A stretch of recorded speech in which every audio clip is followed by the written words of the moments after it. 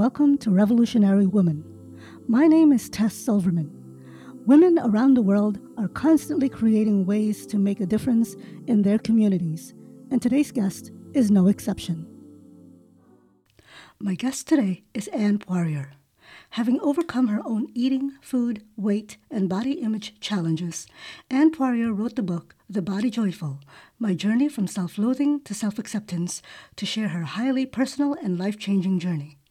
She is the leader of the Body Joyful community, a private, non-judgmental space to empower women, regardless of size, shape, or weight, to feel comfortable and confident in their bodies and selves. Anne is a certified intuitive eating counselor, eating disorder specialist, and self-talk trainer. Hi, Anne. Welcome to Revolutionary Woman. How are you today? I am great. Thank you for having me. I'm looking forward to our conversation. Same here. Thank you so much for saying yes. Mhm. So, for those who don't know anything about you, can you just give me a brief description of who you are? Sure. My name is Anne Poirier, and I'm the author of The Body Joyful, My Journey from Self-Loathing to Self-Acceptance, and the leader of what I call the Body Joyful Revolution, really stepping into allowing women to feel empowered and feeling comfortable and confident in their bodies, regardless of size, shape, or weight. Cool. I love that Yes. message. Okay, so let's get back to let's go a little further. So hmm you were born in Topsfield, Massachusetts. Was that right? Yes, that's correct. Well, I was born in Boston, and Oh, then okay. I lived for most of my young years in Topsfield, Massachusetts. Yes. Okay. So what was like growing up in Topsfield, Mass? Well, it was a middle class, working community and small town. Mm-hmm. And it was a lot of, a lot of kids in the neighborhood, a couple of elementary schools. Our elementary school was down the street, not too far. Regional high school. So that was a different switch for many of us in our particular town to Mm-hmm. meld into a couple of different other towns. But a lot of it, just a very kind of normal upbringing in a small town. I was kind of a tomboy, Hmm. playing, climbing trees and catching pollywogs and those kind those kind of things, I guess. Okay. And there weren't a lot of girls in the neighborhood, so I ended up playing, either by myself or with some boys Oh, mostly. So okay. yeah. Okay. Well, so yeah, hmm you called yourself a tomboy. I mean, was it Mm. just because of, like you said just now, there weren't enough girls there, so you played with boys? Or was that how you felt? Was it by distinction made by someone who made you feel that you were a tomboy, or just because of the circumstances of where you were? I think a little combination of both. My mother Mm. kept my hair really short. Hmm. I was a little, I was a little on the clumsy side, but I was very active, so I was Mm. always kind of going. So that that was part of it too, is that I would just be running around or looking for things to do. And Mm-hmm. so I kind of gravitated towards activities, Uh-huh. kicking balls and throwing balls and bouncing on pogo sticks and jumping rope, all those kind of things. Huh. So that was a little combination of both of those things. I didn't like dresses.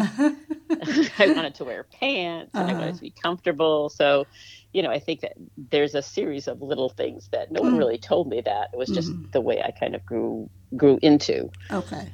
Yeah, Cool. yeah. So, how did you come to be where you are now?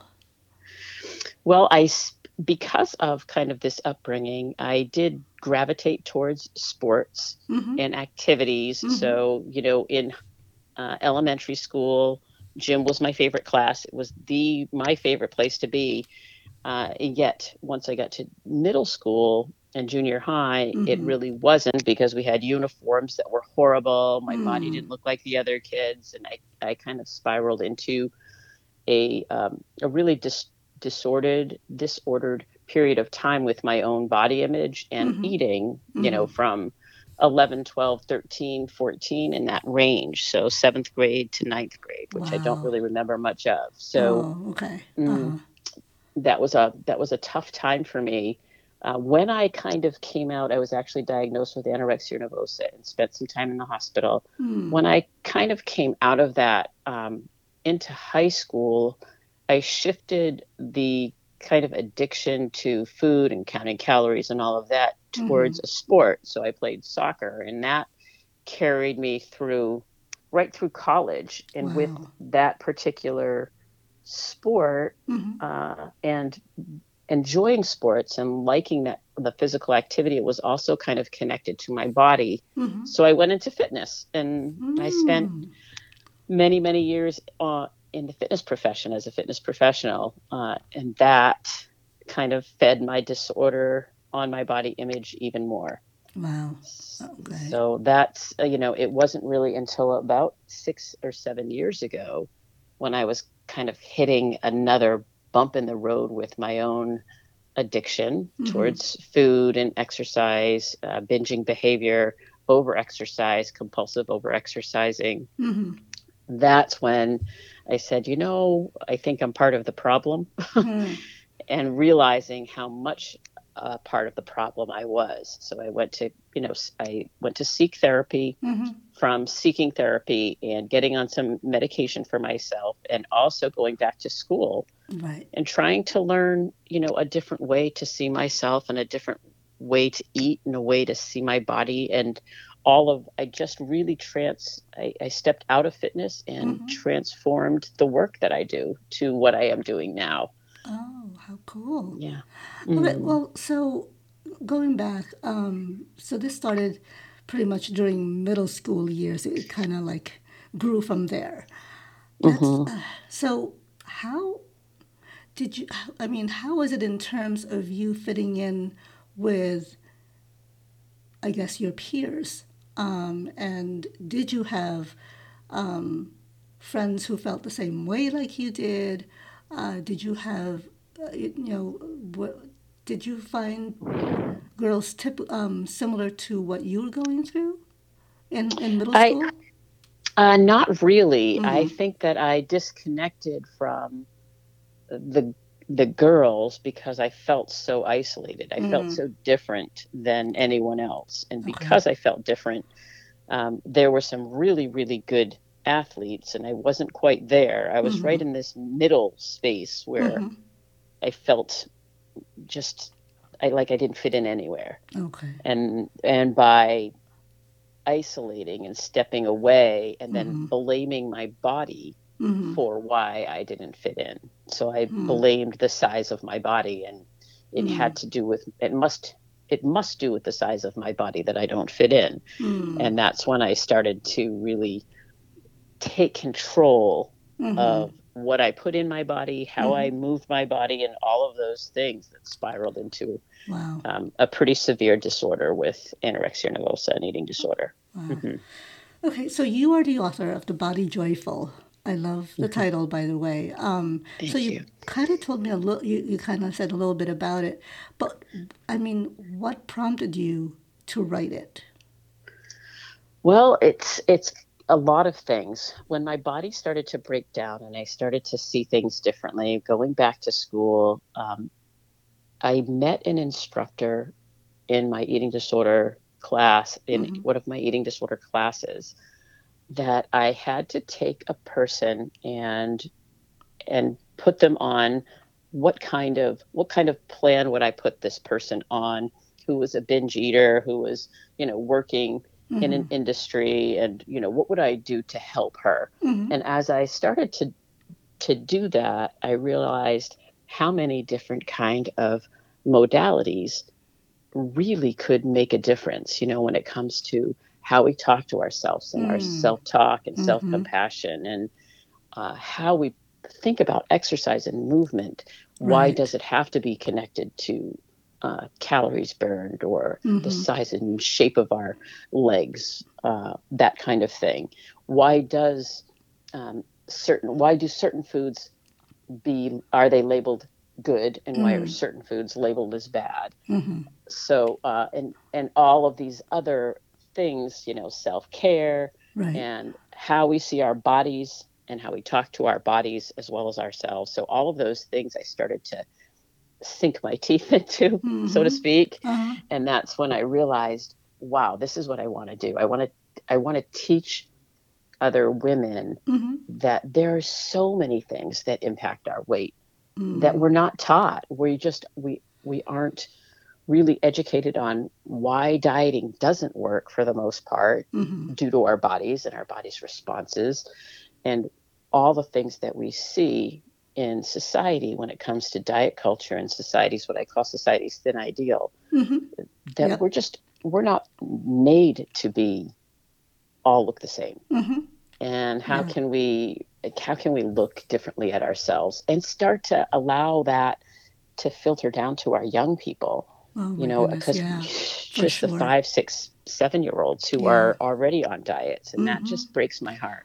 Yeah. And that actually like floors me when I hear about that. I'm like, what? Why? I You know. know, it's like, and those are the years where you're like, you should be carefree. You should just be like playing. It's 5, 6, 7. Playing is the Mm, most should be the most important thing, not dieting. You know, so exactly. and it is Exactly. unfortunate because society has placed a huge amount of pressure, Mm, on women from whatever age you're at, like however young you are, and it is sad.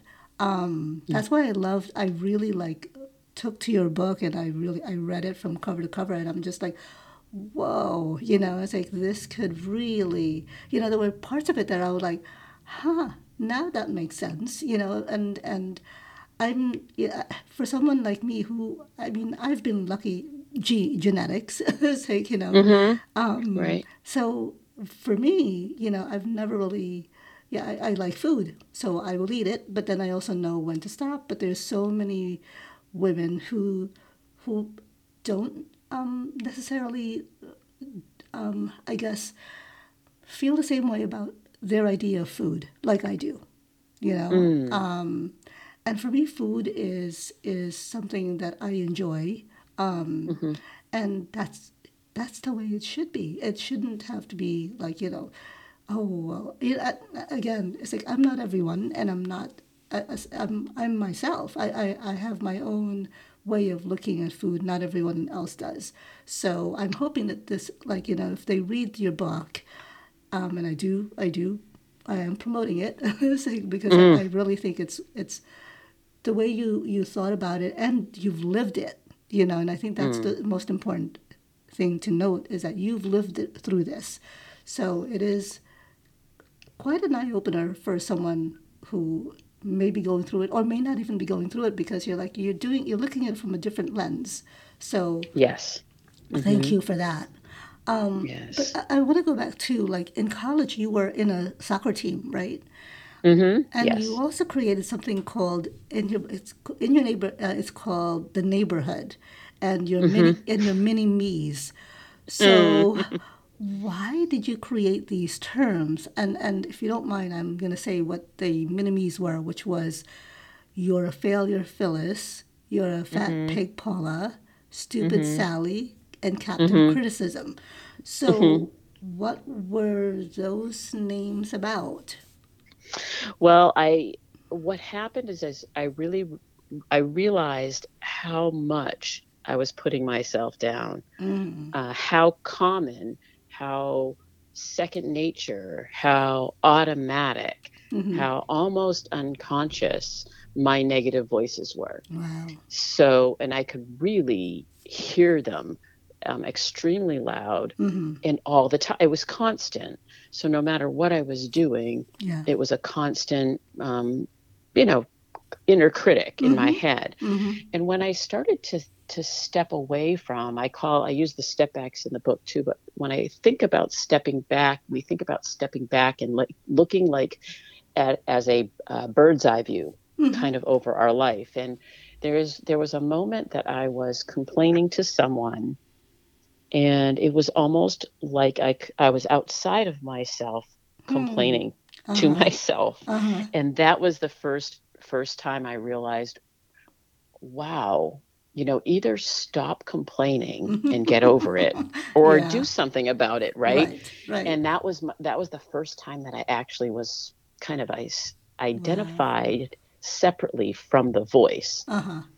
And Huh. so when I started to name, the first name, I just had this mini me. I just kind of called her my mini me, and she just was so mean and had all these voices. But then I was able to say, well, boy, that one is all about my weight and my body, and that one is all about being like feeling stupid, feeling like a failure. I can't do Mm. anything right. So Mm-hmm.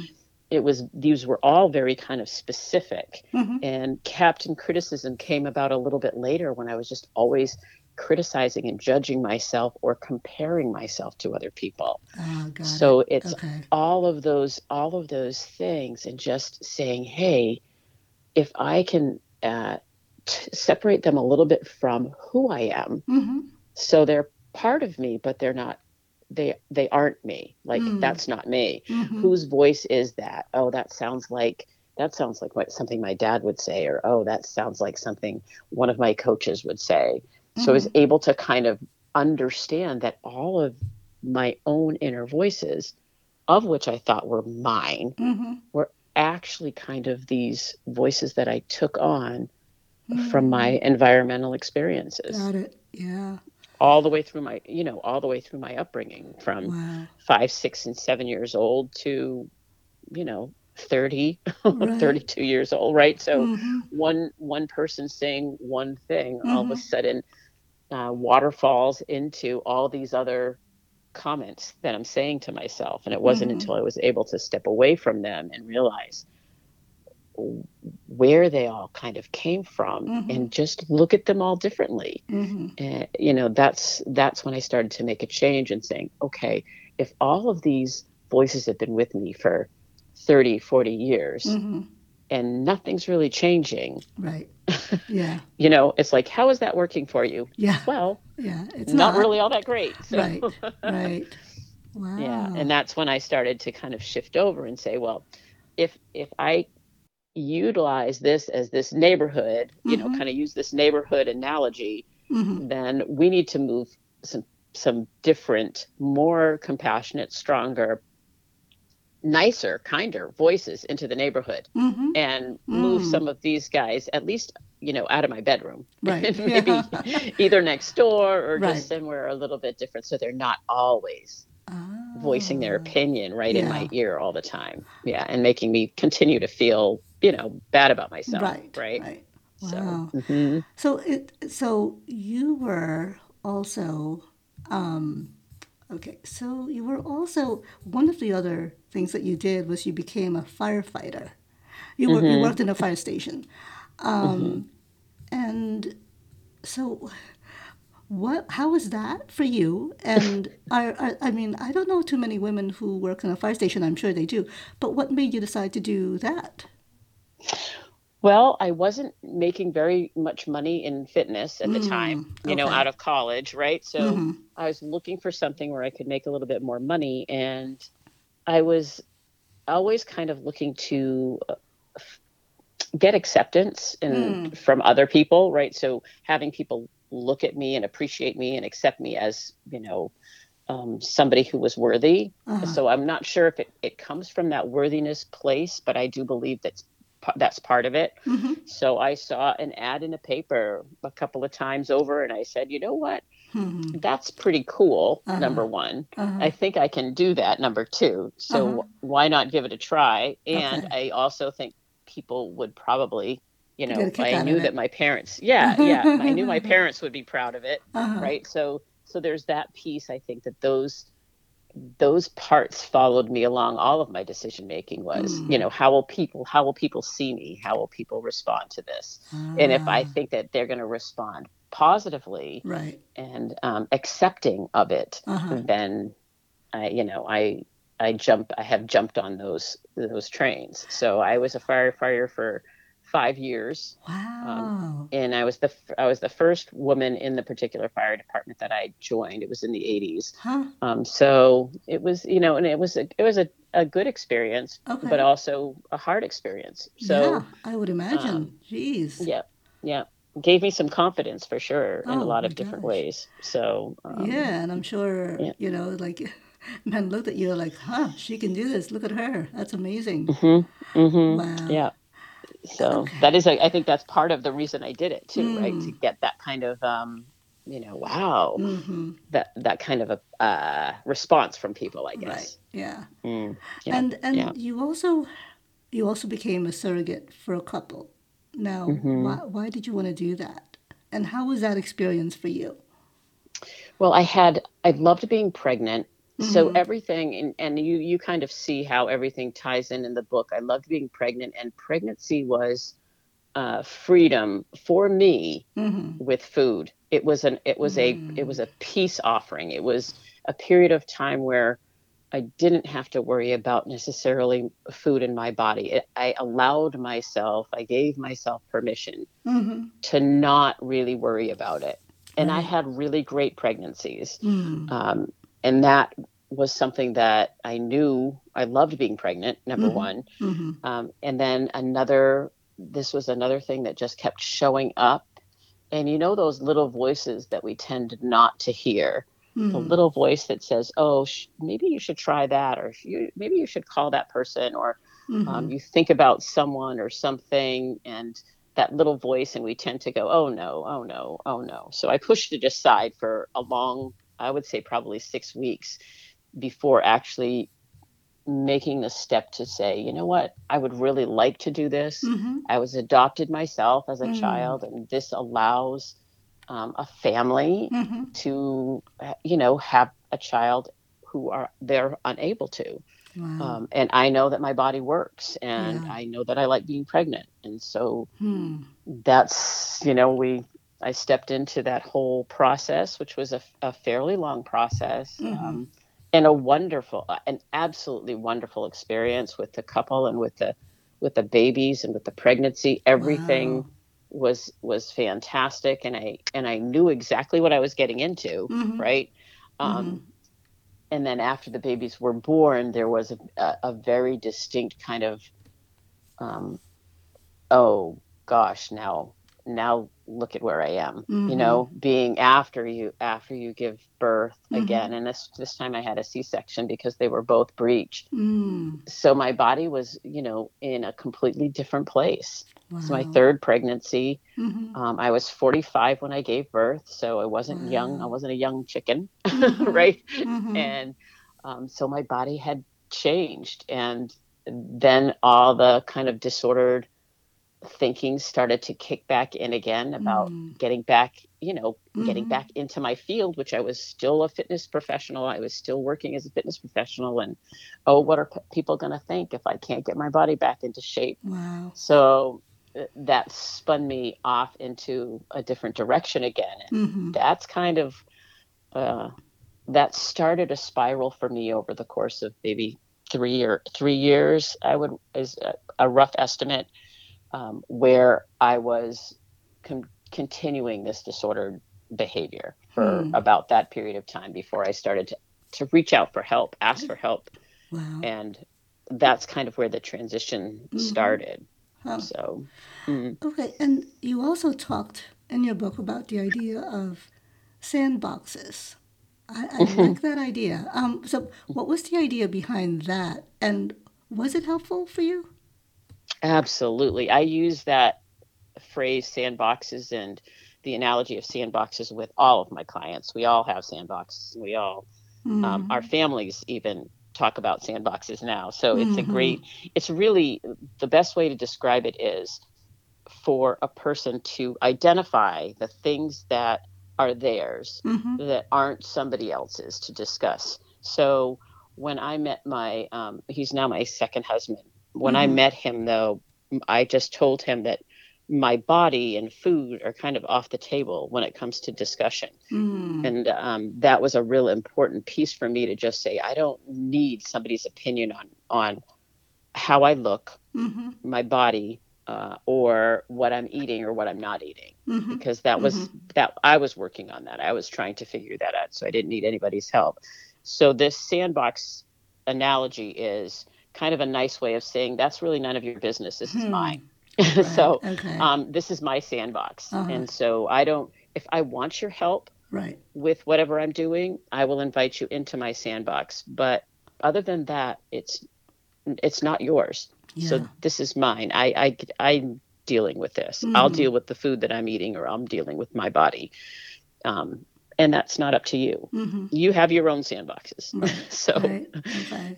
and I think we jump into a lot of people's sandboxes because we want to help. Right. Especially Yes. as women or as moms, we want Mm-hmm. to fix and we want to Yes, help of what's course. happening. And so the Yeah. next thing you know, you have 6 sandboxes that you're in Uh-huh. trying to help all these Right. people, and you're not taking care of yourself. Yeah, So, I never realized that until I read your definition of that. And I'm like, oh, okay. Because it makes sense. You can't always, as like you said, it's like as moms, as women, we love to nurture, we love to help. But sometimes you just can't. That mm, person has to be able to deal with that without having any help. And hopefully they will ask for help. But until that happens, it really should be okay. That's your sandbox that you need to deal with. And then if you need me, then definitely ask. So yes, yeah, I'm here if for you. right, Yet it's their decision, yes, for to sure. get help or to ask for help or to make different choices, Yeah. because we Wow. can't make them. No, I not at think all. we Yeah. want to. We Yeah, want to exactly. sometimes. Exactly. Yeah, It's like, oh. yeah.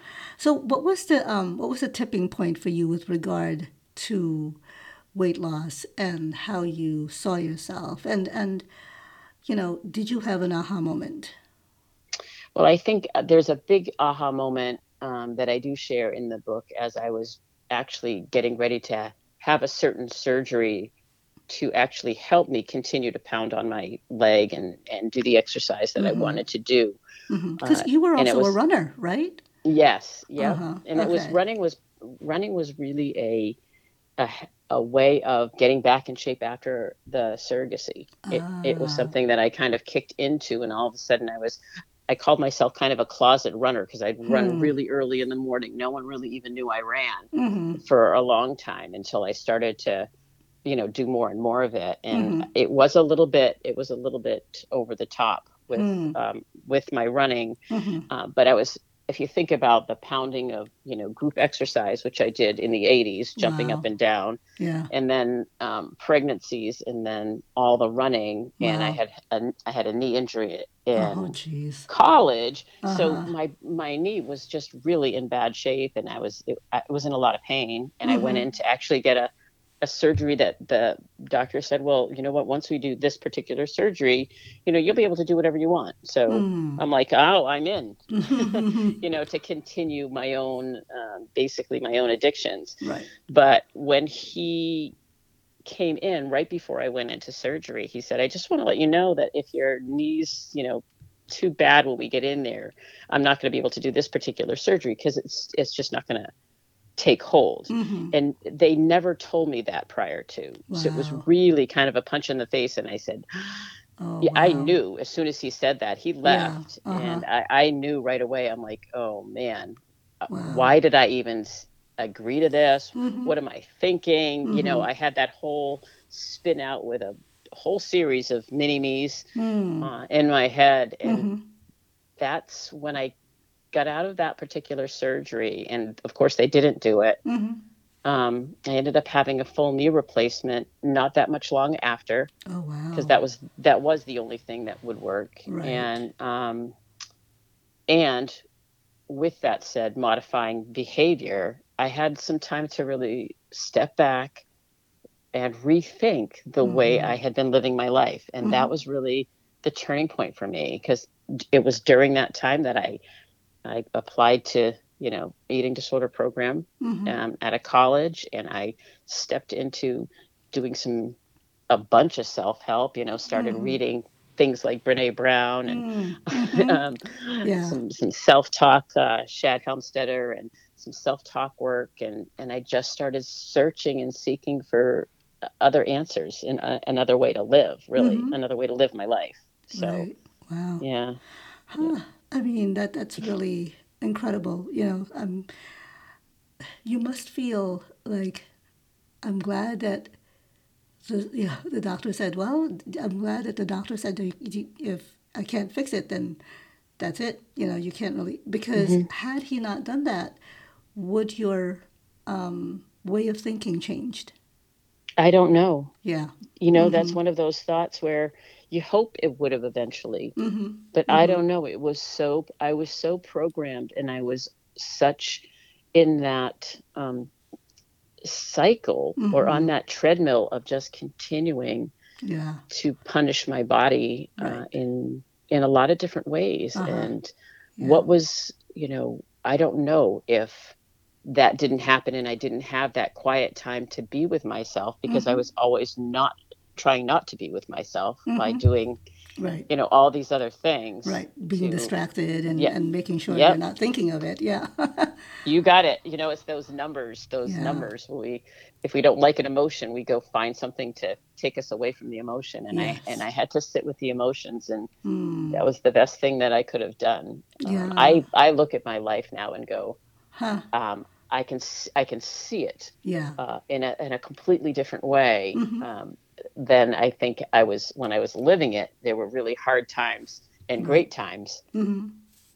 and Wow. now I can see, well, all of these hard times were really just stepping stones for me to find my way to this place and do the work Mm. that I do now with the That's people that I work with. So that's great. Okay, yeah. so why do you think people are obsessed with weight and weight loss? Well, it's all around us. Number Mm. one, Mm-hmm. we live in I call it a weight centric kind of paradigm where Mm-hmm. weight and health are equal. Like, Mm. if you weigh a certain amount, that means you're healthy. That's what the medical profession tries to teach us. Mm-hmm. And yet, I always say to people, we all know people who are in smaller bodies who Mm-hmm. are healthy, and some that are unhealthy, and we Mm-hmm. know people in larger bodies who are healthy and some are unhealthy. So I try to disconnect Right. this size, weight, and shape from health, Mm-hmm. because it's more about how we live our lives and our Mm. behaviors than Mm-hmm. about the size of our bodies. Right. And yet, everywhere we look, Yeah. that's just the way that society has been Mm-hmm. for generation after generation after generation. Right. And Yeah. we learn from our parents. Right. And if I our was gonna say, parents are, yeah. yeah, if Yeah. our parents are weight conscious, then we're weight conscious. And Mm-hmm. I think that genetically, we're not supposed to all look alike. Mm-hmm. We're Mm-hmm. supposed to be different. That's Right. why some people are tall and some people Yeah. are short, and some people have freckles and some people Yeah. don't, and our eyes are different, and our shoulders. That's why we have football players Mm-hmm. that are linemen, and then football players that are quarterbacks. And they're all different sizes and shapes, because Mm-hmm. that's the way we were made. Right. um Yeah. Yeah. Not one so size fit all. It's for sure. exactly, and yet that's kind of what we see everywhere, Yes. is one size fits all. And Right. that can be really damaging, and Mm-hmm. especially, like we said before, to our young people. Yeah. So Yeah. yeah. And I really like when I was reading your book, and I'm like, yeah, and I think a lot of it too. Correct me if I'm wrong. I think culture has a lot to do with it also. Depending on the Absolutely. culture where you come from, Yes. and the dynamics in the family within that culture is also can also be complicated. So it is it's yeah, it's a lot of factors, but It's huh. yes. Yeah. Yeah. Society, culture, Mm-hmm. how we grew up, Yes. where we grew up, Right. our economic stature. Like, there's so many things that go into it, Mm-hmm. Yeah, for sure. that we really, we want to just open the doors so that people can see that. Yeah, for sure. uh, Okay, so Yeah. from your book, one of the things that I liked that you suggested regarding self care is building Hmm. building a self care toolkit. You labeled the box as follows: the quickie, time Hmm. out, take 60, and yeehaw. Now I love this, but can you like elaborate more on the idea behind it? Yeah. Well, we don't. I think that self-care has been, it's been run over a few Hmm. times. I can't take time for self-care because, I'm busy. I Mm-hmm. can't, or it's a selfish act to Mm-hmm. take time out for yourself. And what I try to do is just say, self-care is not anything like that. Self-care is taking care of you, Mm-hmm. in a way where, fueling our bodies, moving our bodies, laughing, connecting Right. with friends. Yeah. It's all these things. It's not just getting a manicure or a Uh-huh. pedicure, or Uh-huh. which is is what kind of self-care has been Hmm. uh, talked about as. That's Mm-hmm. been the definition. And so I kind of switched the definition of it. And then what are the things that we can do in any given day in 5 minutes Mm-hmm. that just bring us joy? Right. It can be music, it can be meditation, it can be texting a friend, it can Yeah. be writing a quick card. There can be so many little things that we can do um, that take care of us, whether Mm-hmm. it's our physical self, our emotional self, or our Mm-hmm. spiritual, social or spiritual self. Yeah. So, and then so we have the quickie, and then we have something that's a little bit longer, Mm-hmm. 15, 20 minutes, half hour. And then the take 60 is, when you do take an hour, I'm gonna take a walk, or Mm. I'm gonna take a long bath, or Mm-hmm. something that's going to be a little bit longer, that's really going to um, make sure you're taking care of you. It could be Mm-hmm. going out to coffee with a friend, right? Mm-hmm. So those kind of things. And then Right. yeehaws, you know, let's jump in and take a road trip and Mm-hmm. Yeah. spend the afternoon driving down the coast and taking Right. pictures and really filling our cup. Mm. So I love uh, those distinctions because, mm, and I agree. I think a lot self care has been kind of like this whole catchphrase now. It's been, yes, and yes. it's just been, I guess, defined as like you said. It's like, well, it's this way of thinking, but no, it's there's so many other ways of defining self care, which gets lost, because people just think it's one way, and Mm, it shouldn't be because. And I love the distinctions because like the quickie, I said, oh yeah, I was like, I remember because when I start, it's like my husband like laughs at this, but he actually thinks it's quite adorable or whatever. But he says, I was like, when I find you in the kitchen dancing as you're cooking dinner, and I'm like, well, okay. I was like, but but I mean, it makes me feel good, especially when there's a good song. I'm just dancing and I'm like making food and whatever. Yeah, it's like mm, it puts me in a good mood. I mean, I'm not really I'm not a cook per se. I love food, but mhm, sometimes like making something almost every other day, it's like it gets monotonous. And like, so I'll put my tunes on and I'm like, cool, yeah, I'm good with this. But mm, something like that, I think it does shift your it shifts your outlook. It really shifts your mm. mood, and Yeah, your I love mood. that. Yep. Your mood. Mhm. So if you're, Mhm. and I say to him, it's like, well, if I'm in a good mood, then you're in a good mood. It's That's like, right. so. That's right. But I love the distinctions, and I think it really encapsulates a lot of things about the person itself, not just a facet of the person. So that's really Mhm. cool. Mm. You also suggested a 2 by 2 by 2 movement, or 2 times two Mhm. times two movement formula. Now, Mhm. what is that?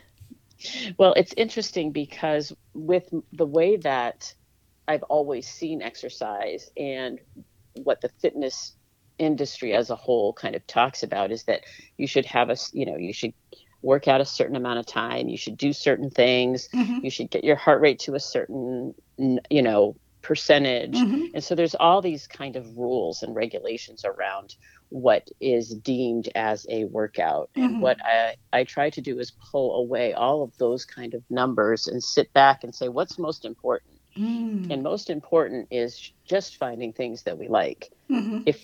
If something's going to be sustainable, which is, we Right. want movement to be sustainable, we Yeah. know that movement is good for our bodies. Right. So by thinking about what is it that you like to do, and what is it that your body feels good doing, Mm-hmm. because not all bodies feel good doing Mm-hmm. whatever it is that the fitness industry wants to kind of put you in for the time of the year, because Mm-hmm. they say every year it's something different. Yeah. Right. So the 2 by 2 by 2, we kind of I think about as walking is so essential for independence, for Mm-hmm. keeping us independent. It gets us from point A to point B. Mm-hmm. It is such an intricate part of our lifestyle Mm-hmm. that two of our movement kind of activities, walking is part of it. Mm-hmm. So when we think about this 2 by 2 by 2, a lot of times I start I start people out by just pick one thing. And we Mm. start with one, and then we go to two, and then we go to, two by Oh, two got it. or one by Okay. two, right? So it becomes, this is kind of the overall um, picture is this: two times walking, two times just play, any kind of, we call it play fit, anything you want to do, Mm-hmm. whether it's hula hooping or walking Mm-hmm. or Mm-hmm. swimming or dancing Right. or whatever you want to do, Right. pickleball, Uh-huh. whatever that is.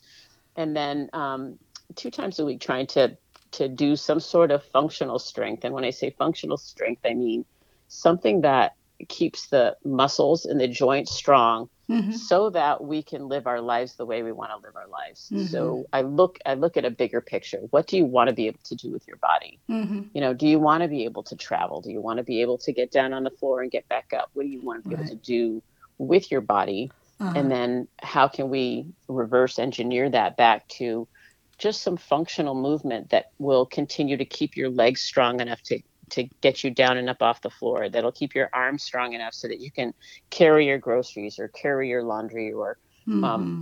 pick a grandchild up, those kind of Mm. things. So we're looking more at our living function and how to keep our muscles strong Mm-hmm. for those things versus going to the gym and doing a specific routine that is just a routine for particular muscle groups. It's more Mm-hmm. of a overall function. Mm-hmm. So that's our two by two by two. So that way we're kind of getting a little bit of everything. We're not overtraining anything. Um, and it seems to be something, there's no time limits. If you have 5 minutes and you do 5 minutes of some functional strength, that's great. Mm-hmm. So there's no time limits on anything. It's just, let's just move our bodies and disconnect movement and exercise from weight loss or size and shape, and Mm-hmm. just think about it as this is me enhancing the quality of my life. Okay. I love that. Mm, That makes sense. yeah. Okay. Mm, Okay, so there's a quote in your book that says, "When you change the way you look at things, the things you look at change." mm. How has that saying impacted your way of thinking? That's from Wayne Dyer, the great Wayne Dyer, Mm. which I love. And when I thought of the name of the company, which is Shaping Perspectives, it's Mm-hmm. really looking at how can we see our bodies differently? How Mm-hmm. can we see food differently? We Mm-hmm. can look at food differently. How can we take a look at um, exercise differently, Mm-hmm. and how we take care of ourselves differently, how we talk to ourselves differently? If we could start to look Mm. differently at all those things, Right. boy, Hmm. the way we live our lives is completely different. Hmm. So it really opened my doors. I use the phrase, it's the quote from Viktor Frankl: between a stimulus and a response, there's a space, Hmm. and in that space we have choice. And I really believe that in that space we can shift our perspective, right? And we can Ah. shift the way we see something. Yeah. But we have to, we just, it's noticing that space and taking that breath and Right. taking that pause Mm-hmm. and saying, okay, if I've always done it this way and it's not really working, Mm-hmm. Yeah. Yeah. maybe it's time to look at it from a different perspective and see it differently. And what does that look like? And what response can I make from that place? Wow. I like Mm-hmm. that. And have you been able to incorporate that even during the pandemic?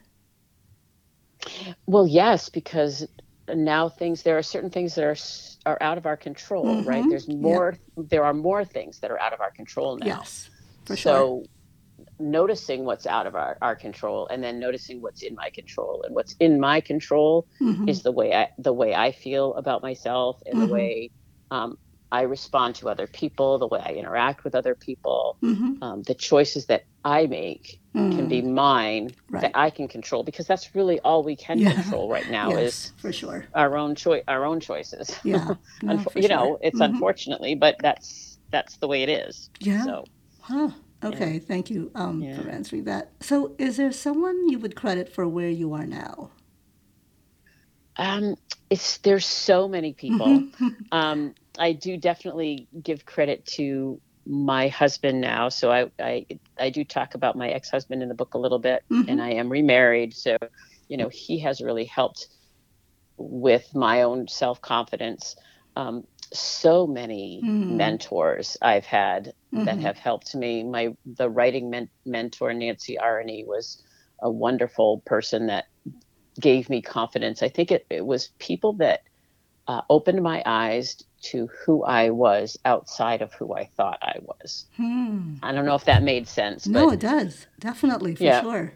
yeah. So I mean, mentors like yeah. that, I think, are my biggest um, factors in Hmm. making my change. No, I Hmm. love that because, these people saw you for who you have always been, but you never really saw, Exactly. until Exactly. you decided, okay, I'm ready. It's like, I think I'm Yes. done. I think I'm ready now for something else. So, Right. And if any of those people, coming back to the sandboxes, if any of those people were to jump in my sandbox when I wasn't ready, oh, it wouldn't have yeah, worked. right, Right. exactly. Yeah. Yeah, you weren't So, ready. You were just like, nope, hmm leave me. It's like, you do your own yes, thing. I'm doing my thing. Yeah, yes, yes. and yeah, I get it. So hmm can you mention a time when you thought you needed to do something that could affect your life and others? Um, I think seeing how impactful other people were for me and Hmm. realizing that if I can shine that kind of a light onto others, Mm-hmm.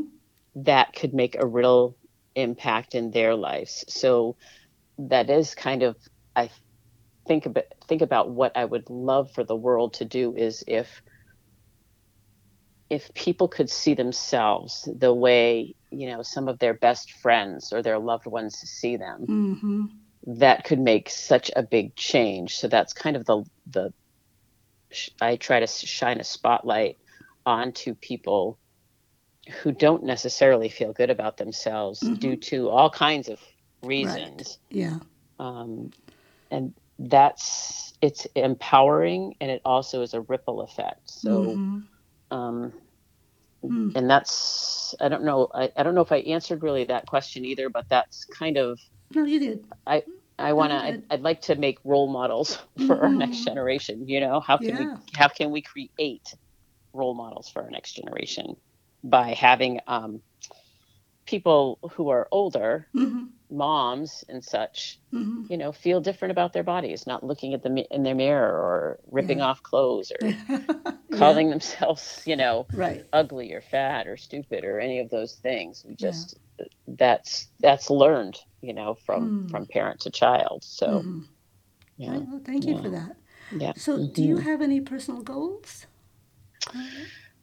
that's a good question. Mm-hmm. I think what I'd really like to do now that I've written my first book is I do want to write something for the younger generation. Mm-hmm. I almost have this 2 point vision now of something that I can write for, the 6, 7, 8 year olds Hmm. to see themselves differently. And then also I think there's this space where as we aging Mm-hmm. can be a really difficult time for Mm-hmm. how we see our bodies and ourselves. And For so sure. those are the Yeah. two kind of Huh. um, edges of what I'm thinking about trying to create something like the book that I just wrote Uh-huh. around that because I like the writing process. I really enjoyed writing this book and um, I don't know Hmm. that's I guess those would be my goals is to get some more books Okay. out there in the world. That would be So amazing. That would be yeah, really yeah, cool because you are yeah. targeting, you know, you are targeting these. I guess this market of people who not necessarily would have known anything about it yet, or at least in terms of when you're talking about population of women who are aging, then Mm, there's just so much more going on over there because it's unfortunate because there is this thinking that as you age you're not as worthy and you're not mm, as important, and so there is that unfortunate thinking, and mm-hmm, and there's definitely a lot that hopefully your book can address. Mm, If you decide to do that, that would be amazing. And yeah. because there's really a lot that between the younger age and then the population that is aging. There's Mm, the middle is already covered. There's a lot of that in the middle, but it's right. the two edges, like you said. Definitely, Yeah. I think you need that needs to be addressed because not Yeah. too many people talk about it. You know. Yeah. And there's so much wisdom and Mm-hmm.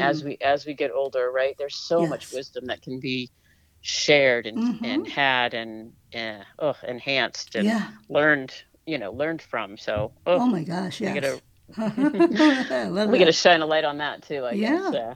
So, So, is there something you haven't yet tried that you would like to do outside of the books? mm, um, I'm not. I'm not sure if there really is because Okay. I think, one of the things that I have always wanted to do more of is swim in the ocean. And I don't do Mm. that because it's cold here in Mm-hmm. Maine. So I don't get, Mm-hmm. but I have thought that that could be a fun, get a wetsuit and do some actual swimming in here in Maine because Hmm. that would be, and I love the water and it's soothing and comforting and healing. And Mm-hmm. so maybe doing something like that would be Oh, something I would like to yeah. do. Something So, outside of what you're doing. That would be hmm really cool. So, yeah, what are yeah. your goals for the Body Joyful Revolution? The Body Joyful Revolution is a space and place where women can come. It's a women's group, kind of Mm-hmm. a community of women, regardless of size, shape, or weight, that they can come in and feel heard and Mm-hmm. seen and safe and protected, um, in a place where we can change the conversation around bodies and weights and shapes. So I just want to grow that community to as many people as we can because it takes a village. Mm-hmm. And in this case, when we're fighting diet culture and society and culture, the way it sees women's bodies and has seen women's bodies for a really long time, we're fighting an uphill battle. And so Mm-hmm. the more people we can get on a different side of this coin, Mm-hmm. right? Mm-hmm. And feel differently and step out and say, you know what? I don't care. The diet industry wouldn't be so strong if we weren't buying into it all the time. Right. Yeah. So For sure. I think that's part of that. I'm okay as I am. I don't need to look different in order to say that I'm okay, Mm-hmm. Yeah. and that this is my body and my body, you know, does all these wonderful things. And so it doesn't need to. I don't need to change the shape of my body in order to be um, said I'm okay, Right. for people to say I'm okay or to feel worthy. Wow. So it's just the more people we can get involved in there, the more ripple effect we have Mm-hmm. around everything, I love everything. that. So And so, what does the future hold for you? continued living a life of joy in my Hmm. body, Hmm. joyful body and eating for pleasure and being kind and compassionate to myself, and then hoping that that ripples out into other people and Hmm. continuing to work with women to let them know that they are enough and Hmm. they're worthy just as they are, and that they can live a life of joy. I mean, life isn't always going to be joyful. there Hmm. is there is pain, and there's pain in our lives and grief, Hmm. and there is joy, and we can learn how to navigate the waves of both of those without it always feeling like we're never good enough Hmm. to to feel good about ourselves. And that's what I want to do, is continue to share this with other women, continue to write and impact if I can that way, That's and live a great. joyful life. That's So great. yeah, And yeah. where do you see yourself in 5 years? In 5 years, well, living closer to my new grandson, Oh, and that's right. Yeah, so congratulations. that's yeah. So I think that I would really love to be a part of his life, Hmm. more than I was a part of grandparents' lives as I was growing up. Mm-hmm. So doing a little bit of babysitting probably, and then continuing to impact the world through the work that I do. I So love that. That's so yeah, cool. yeah. So, is there anything? Okay, well, if anyone wanted to get to know more about the Body Joyful, how would they do so? The Body Joyful can be found any place books are sold. And then the Body Joyful Revolution is a private Facebook community that it's free. You can join. You just have to search Body Joyful Revolution and you will find us. And it's a great space and a great group of women who are there right now and lots of great resources and conversations going on there. That's So, great. Thank you. mhm, Okay, so mhm. is there anything you'd like to say to the listeners? That you have choice. You have choice. You have different choices if you choose to look at some things a little differently. And I think that's empowering to know that that is available to us Right, if we if you if choose to. we open our eyes. Yeah, yeah. And what So, can you say to young people who might want to get involved with the Body Joyful Revolution? oh, contact me right away because I want the young people to have people jump on board early is what this is all about, because they can make such a big difference. They have strong voices and Yes. great ideas and lots of different talents and gifts. And if we can start to get more of our younger generations on board with this kind of thinking, boy, it's exciting to me Yeah. if we can do that. So Yeah. mhm. What a world that would be, huh? I know. Confident young women is that's a great culture to look forward to. So Wow. So if you had yeah. one thing to change that you wish you had done years ago, what would it be? I don't know. I used to think of that and have a list of things, but right now in the space and place that I'm in, I think that everything was designed the way it was supposed to be for me to end here, and to not end here, but to be here now. And so I don't know if I would change anything because then that would mean that I would be in a different place, and I'm not so sure I want to be in a different place. Yeah. So No. yeah, yeah. Okay. And my last question would be, if you could go back in time, what advice would you give your younger self? Ugh, you're okay. You're okay. Your body is okay. Just because it doesn't look like the other kids, you're you know it's not supposed to look like the other kids. Wow. We are all supposed to look different. And That's if awesome. yeah, if I would have known that, then I think that things might have been different. Although, you know what, I just said that I didn't want to change. So, but that's the advice I would give her: is that Awesome. you're okay just as you are. That's So, awesome. Wow. And yeah. wow, thank you, Anne, for being so generous with your time. And I sincerely, loved your book. It was such an eye Thank you. opener for me.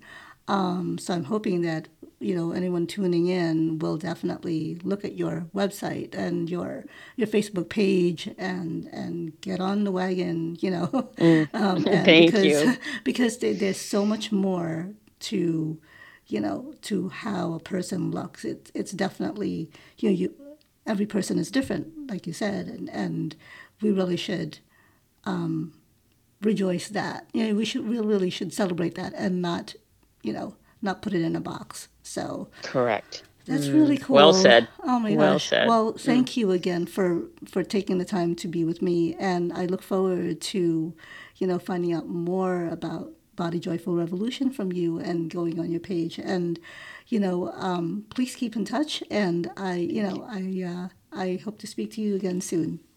Thank you so much, Tess. Thanks for sharing your audience and your time with me too. Great. Have a good day. I'll talk to you You soon. too. Bye. Okay, bye. That's our show for today. I've posted more information about Anne Poirier on RevWoman.com. I will be taking a break for the holidays, but please tune back in on Thursday, January 6th to hear about our next revolutionary woman. You can listen to Revolutionary Woman on Apple, Spotify, Stitcher, or wherever you get your podcast. Thank you for listening. Happy holidays and Happy New Year. Just a little note. I've launched a Patreon account to support the show. all proceeds will go to producing and editing the episodes to give my poor husband a break for being my personal IT and production department. He wrote this. The address is patreon.com/revwoman.